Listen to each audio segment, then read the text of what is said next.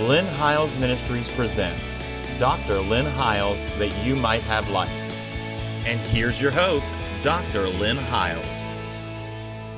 Thank you for joining us again this week on the program, and I just pray that what we're sharing in the Word of God is a blessing to you. Stay tuned as we really begin to unpack, I think, some very important stuff today as we continue our series on Lazarus being raised from the dead. We have been in a series for months now, and we've been teaching this 7 times in the book of John that Jesus says, I am. He continues to affirm what He is and who He is. The whole fact that He uses the terminology, I am, is really connecting Him to the first time that phrase probably was ever used by God, and it was where Moses said, who must I say sent me? And He said, you tell them, I am sent me. Jesus comes along in the new covenant, and He says to them, I am. And He says in John chapter 20, the whole reason for the book of John, John wrote it that He said that these things He wrote to us, that hearing we might believe that Jesus is the Christ, the Son of the living God, and that believing we might have life through His name. Now, what we've done in each one of these I ams is we have contrasted them with like an old covenant idea. For instance, they thought Jesus would make this statement. Let me say it like this. Your fathers ate manna in the wilderness and they're dead, but I am the true bread that came down from heaven. In other words, you thought that was the bread, but that's not the bread. I'm the bread. You thought Moses and what he did was the light, but that's not the light. I am the light of the world that lights every man that comes into the world. You thought that the door was through performance Christianity and through what you think was your human effort, but that's not the door. I'm the door. You thought the shepherds were the shepherds that He rebukes in the Old Testament and said, your shepherds are hirelings. They're not shepherds. I'm the true shepherd. You thought that was the way, but that's not the way. I'm the way. This week, or last week, we started sharing with you about Lazarus, how He said concerning Lazarus, I am the resurrection and I am the life. And we contrasted that with John 5, where Jesus said, you search the Scriptures, for in them you think you have eternal life, but they are they which spoke of me. And we contrasted how those Scriptures were talking about the law of Moses, because the New Testament had not yet been written. So when He's talking about, that you search the Scriptures, for in them you think you have eternal life, and in just a few verses below that, He said, there is one that accuses you, even Moses, whom you trust, but do not think that I will accuse you to the Father. So He's showing them, you thought that was going to produce life, but there's not a commandment that can produce life. For if verily there was a commandment that could have produced righteousness, and life would have been by the commandment. I'll read you a scripture on that in just a little while. Let me just say, though, because if you have just tuned in for your first time, or you think, man, I've missed the last 15 programs where he unpacked the first 4 I ams, let me just tell you that it is available for you to watch on YouTube. We encourage you to go back to our YouTube channel and watch everything we have archived to date will be there. There'll be a playlist called the I Ams of Jesus that will have each one of these that we've done, and you can watch them on demand or share them on your Facebook page or tell your friends you need to see this. And you say, well, I don't have time to sit down and watch YouTube. Let me just encourage you as well that we do have a podcast that has the audio portions of these series on it, and we also have an RSS feed for your Android device. The easiest way to get any of this is to simply go to my website, and that address is on the screen, and probably in the lower part of the screen. It's lynnhiles.com. And the opening page will have literally a TV screen that is our YouTube page. But if you just tap on that, it'll take you straight to the YouTube page. But in the upper right-hand corner, there are little icons. One of them is a picture of the YouTube. One is a picture of the Android device. One is a picture of the iTunes icon. If you tap on them, they will take you directly to our podcast, our RSS feed, or our YouTube page, whichever one you would like to view or listen to. It is easy to get them on your device so you can listen to them when you're stuck in traffic, when you're riding down the road, when you're in your car, you're mowing your lawn. These are good ways to redeem the time and get the Word in your heart. So those are definitely ways you can do that. Now, what I want to do today, though, is we're going to go back and talk about the story of Lazarus, and we're going to peel the layers again. It said, now a certain man, this is John 11, was sick, named Lazarus, of Bethany, the town of Mary, and her sister Martha. And it was that Mary which anointed the Lord with ointment and wiped his feet with her hair, whose brother Lazarus was sick. Therefore his sisters sent unto him, saying, Lord, behold, he of whom thou lovest is sick. And when Jesus heard that, he said, this sickness is not unto death, but for the glory of God, that the Son of Man might be glorified. Now Jesus loved Martha and her sister and Lazarus. And when he had heard, therefore, that he was sick, he abode 2 days still in the same place where he was. Then after that saith he to his disciples, let's go to Judea again. And his disciples said to him, Master, the Jews of late, watch this, the Jews of late sought to stone thee, and goest thou thither again? And Jesus answered, Are there not 12 hours in the day? And if any man walk in the day, he stumbleth not, because he seeth the light of this world. But if a man walk in the night, he stumbleth, because there is no light in him. These things said he, after that he saith unto them, Our friend Lazarus sleepeth, but I go to awake him. Then said his disciples, Lord, if he sleep, he shall do well. Howbeit Jesus spoke of his death, but they thought that he had spoken of taking of rest and sleep. Then said Jesus unto them plainly, Lazarus is dead, and I'm glad for your sakes that I was not there, to the intent that you might believe. Nevertheless, let us go unto him. Then said Thomas, which is called Didymus, unto his fellow disciples, Let us go also, that we may die with him. And then Jesus came. Then when Jesus came, he found that he had lain in the grave 4 days already. Now Bethany was near to Jerusalem, about 15 furlongs off. Many of the Jews came to Martha and Mary to comfort them concerning their brother. Then Martha said, as soon as she'd heard that Jesus would come, when he met him, that Mary sat still in the house. Let me just skip down a little bit, because I want to get some powerful things. Verse 24 says, Martha saith unto him, I know that he shall rise again in the resurrection at the last day. And Jesus said unto her, I am the resurrection and the life. He that believeth in me, though he were dead, yet shall he live. Now I want you to note that. Though he that believeth in me, though he were dead, yet shall he live. And whosoever lives and believeth in me will never die. Do you believe this? Then saith he unto him, Yea, Lord. Or then she said to him, Yes, Lord, I believe that thou art the Christ, the Son of the living God, which should come into the world. Now let me just skip on down here just a little bit further. Jesus tells them then he says, Where have you laid him? Verse 34. They said unto him, Lord, come and see. And Jesus wept. Then said the Jews, Behold how he loved him. And some of them said, Could not this man which opened the eyes of the blind have caused that even this man should not have died? Jesus therefore, again groaning in himself, cometh to the grave, and it was a cave, and a stone upon it. And Jesus said, Take away the stone. Martha, the sister of him that was dead, saith unto him, Lord, by this time he stinketh, for he hath been dead 4 days. Jesus saith unto her, Said I not unto thee that if thou wouldst believe, thou shouldst see the glory of God? Then they took away the stone from the place where the dead was laid. Jesus lifted up his eyes and said, Father, I thank thee that thou hast heard me. And I knew that thou hearest me always, but I said this because of the people which stand by. I said it that they may believe that thou hast sent me. And when he had thus spoken, he cried with a loud voice, Lazarus, come forth.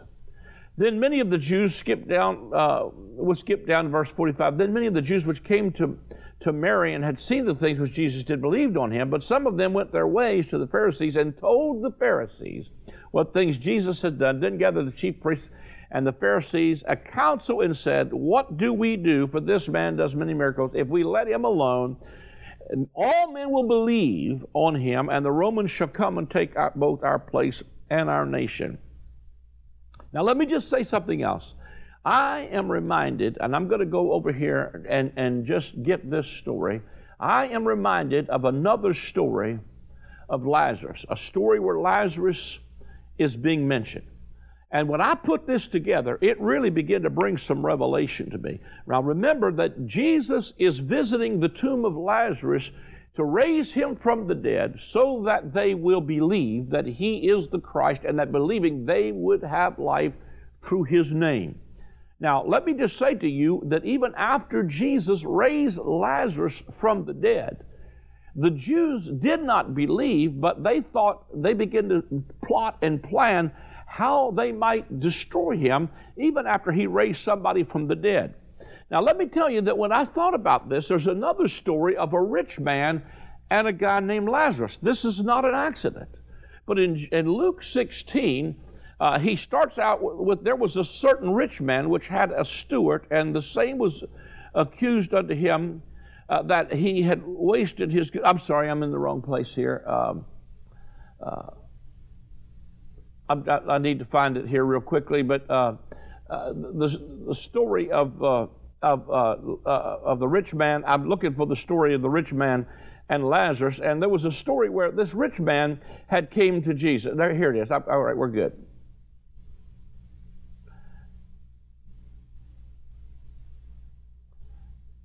The Pharisees, verse number 14.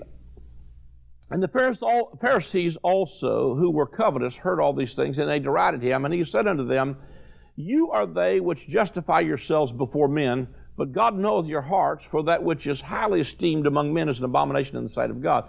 The law and the prophets were until John. And since that time, the kingdom of God is preached, and every man presses into it.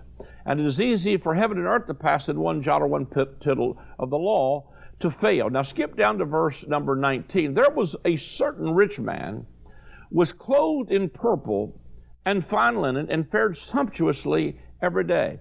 And there was a certain beggar named Lazarus. Now, this is not an accident to me, that there's a certain beggar named Lazarus, which was laid at his gate, full of sores, and desiring to be fed with the crumbs which fell from the rich man's table. Moreover, the dogs came and licked his sores, and it came to pass that the beggar died and was carried by the angels into Abraham's bosom. The rich man also died and was buried, and in hell he lifted up his eyes, being in torments, and seeth Abraham afar off, and Lazarus in his bosom. And he cried and said, Father Abraham, have mercy on me, and send Lazarus, that he may dip the tip of his finger in water and cool my tongue, for I am tormented in this flame. But Abraham said, Son, remember that thou in thy lifetime receivest thy good things, and likewise Lazarus evil things, but now he is comforted, and you are tormented. And beside all this, between us and you, there's a great gulf fixed, so that they which would pass from hence to you cannot, and neither can they pass to us that would come from thence. Then he said, I pray thee, therefore, Father, that thou wouldest send him to my father's house. For I have 5 brethren, that they may testify unto them, lest they come to this place of torment. And Abraham saith unto him, They have Moses and the prophets, let them hear them. And he said, Nay, Father Abraham, but if one went unto them from the dead, they will repent. Now, I want you to remember what you're going to see here is they're asking that somebody be raised from the dead to warn the seed of Abraham not to come to this awful place. And they're literally asking for one named Lazarus to be raised from the dead. And we will see how this connects with the Lazarus in just a few moments that Jesus just raised from the dead. And he said, Nay, Father Abraham, but if one went unto them from the dead, they will repent. And he said unto them, If they hear not Moses and the prophets, neither will they be persuaded, even though one rose from the dead. Now let me show you again that I believe this is a parable. First of all, it is in a whole line of parables. If you go back to the chapter prior to this, it is the story of the prodigal son, the lost sheep, and the lost coin. It is a parable of the 2 sons, of the prodigal son, and the story of the son who never left. Now that story is a story, to me, the older son in the story of the prodigal son says, Father, I have served you my whole life, and you never one time gave me a kid to make merry with my friends. And he said to him, son, all that I had was yours. And you could have had a calf any time to make merry with your friends. But now this, my son who was lost and is now found, you're criticizing because I've celebrated the fact that this son came back at least. But see, the whole concept here is he's dealing with, I believe, a servant mentality, because under the old covenant, your servants, in the new covenant, your sons, and both of these guys came back. The prodigal son came back and said, Father, make me a servant. And the father says, listen, put the robe on him, put a ring on him, put shoes on his feet, because this is my son who was lost. The other son sat right in the house with a servant mentality and said, I have served you my whole life, and you have not given me a kid to kill to make merry with my friends. All of these stories convicted and pricked the hearts of the scribes and Pharisees, who are exactly those people who would sit and complain when a prodigal son did come home, or when a lost coin was found, or when something was happening that was showing the redemptive work of Jesus Christ and the power he had to raise from the dead. So the story to me of the rich man and Lazarus is a picture, first of all, the rich man being a type or a picture of natural Israel, because they were the ones who had the covenants of promise. They were clothed in purple, and in this story, he is a son of Abraham. He's the natural seed of Abraham. And then there was at his table one named Lazarus. Now remember again, this name Lazarus is not by accident. Now Lazarus was at the foot of the table of the rich man, and he would have begged for the crumbs that fell from the master's table, and the dogs did lick his sore. Now you remember that really when the Samaritan woman comes to Jesus, he said, it's not lawful to give what's holy to dogs. And he said, well, even dogs eat the crumbs that fall from the master's table. So Lazarus is a picture of the Gentiles. The rich man is Israel. Lazarus is a picture of the Gentiles. As a matter of fact, Lazarus is the Greek equivalent of the name Eliezer, which was the Gentile slave of Abraham, who was about to receive Abraham's inheritance because he had no seed. So what this is a picture of to me is a picture of the rich man being a type of natural Israel, the natural seed of Abraham, the natural sons of Abraham, because he calls him Father Abraham, and Abraham acknowledges him as a son. And I see Lazarus as a picture of the Gentiles who were about to receive the inheritance that was at once belonged to Abraham. And so what you see is that in this story is this rich man is in hell and he lifts up his eyes. Now there's a lot I could get into, but I really believe this is a parable. And I believe that when you look at this this word, he's in hell and he lifts up his eyes. I believe it is the Greek word Hades here, but it talks about him being in torments. What would come pretty soon in the fall of Jerusalem in AD 70 would be a fire that would literally burn that city that he called an unquenchable fire, like the fires of Sodom and Gomorrah. So what I think is happening here is this rich man is saying, listen, he is in torment because he realizes he just missed the covenants of promise. And here's Lazarus, who has been a beggar and hasn't had it, and he hasn't had the wealth or the bread or it wasn't a covenant to him yet. And so this is a picture of Jews and Gentiles. And as a matter of fact, he makes a statement to the rich man in Luke 16, and he said, or Luke 15, or 16, yes, he says in Luke 16, listen, while you were alive, you had these goods and you were comforted, and he was mourning, but now he's about to be comforted and you're about to be mourned. Takes you clear back to the first message Jesus preached in Matthew 5 when he said, blessed are you who mourn, for you're about to be comforted. In other words, what was happening is there was an exchange taking place, that what used to be given to the Gentiles, what used to be given to the Jews was about to be given to the Gentiles. And so this to me is a picture, because it's in the whole context of this same theme of the Pharisees and scribes not receiving or believing on him whom God had sent. And so in hell he lifts up his eyes and he sees Lazarus in the bosom of Abraham. That's God bringing the Gentiles in. If you look back at all of the other stuff I've talked about so far, we talked about every one of them was pictures also of the inclusion of the Gentiles into the covenants of promise. And we talked about in John with the story of Lazarus, how he raised him from the dead so that all men might believe, and that believing, anybody who believed would have life through his name. So here's the rich man, and he's in hell, and he lifts up and he sees Lazarus in the bosom of Abraham, basically receiving his inheritance. And he says, man, send somebody to warn my brothers so that they don't come to this awful place. Send somebody to warn them not to come here. And so Jesus looks and says this in the parable of the rich man. He said, even though one rose from the dead, still they won't believe.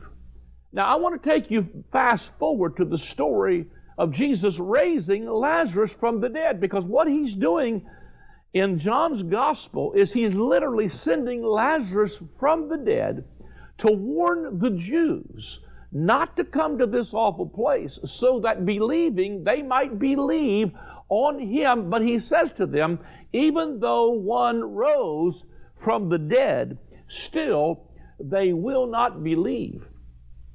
Now I think it's incredible that when Jesus raises Lazarus from the dead, that many went to the scribes and Pharisees and said to them, man, this dude just raised somebody from the dead.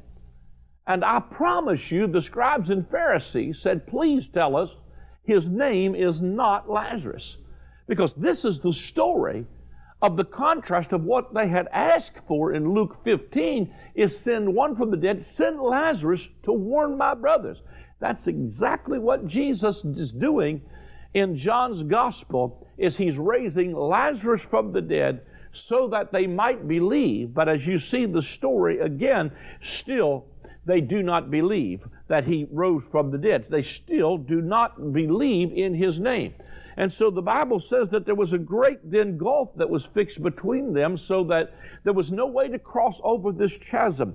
It is interesting to me that when I did a study of that, where he talks about there was a great gulf fixed. I have a Bible that has a lot of Bullinger's notes in it. It's trying to think what it's called. It's called the Companion Bible, but it has a lot of the Greek Hebrew right in it. And when you see this word, there's a great gulf fixed. It is interesting to me that the word a great gulf fixed here is a medical term in the Greek, and it literally means a gaping wound.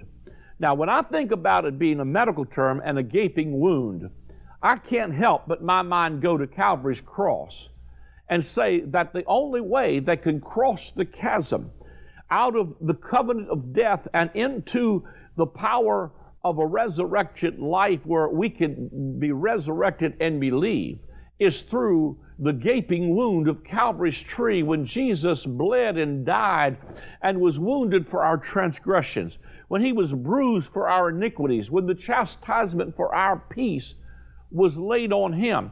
And it is interesting to me that that's the only thing that can get anybody across that gulf into the covenants of promise. So you see, to me, that story of the rich man and Lazarus is a story of the Jews about to lose their inheritance to the Gentiles, and Jesus showing them that Lazarus is the very picture of the resurrection that they had asked for, to warn his brothers not to come to this awful place. And he's telling them in very clearly then in John 11, I am the resurrection and the life. He that believes in me, though he were dead, yet will he live, and whoever lives and believes in me will never die. But you go on down and you can see that what happens is, once they rolled the stone away and the dead came forth, verse 47 or verse 46 of John 11 says, but some of them went their ways to the Pharisees and told them what things Jesus had done. Then gathered the chief priests and Pharisees a council and said, What do we? For this man does many miracles. If we let him thus alone, all men will believe on him, and the Romans shall come and take away both our place and our nation. And I'm telling you, this was exactly what Jesus said would happen. Though one rose from the dead, still they will not believe. This is the nail in the proverbial coffin in verse number 46 and 47, because the chief priests and the Pharisees then took counsel how they might kill Jesus still. Now, I think it's also pretty incredible that if you go back, that even on the heels of John 10, the end of it that we dealt with in the segment where we talked about I am the shepherd of the sheep, that as it gets down in the latter part of that chapter 10, that it says in the latter part of chapter 10, when they picked up stones to stone Jesus again because he identified with his Father, they thought he was blaspheming, and then he said to them, say ye of him whom the Father has sanctified and sent into the world, thou blasphemest, because I said I'm the Son of God. So they're rejecting their Messiah.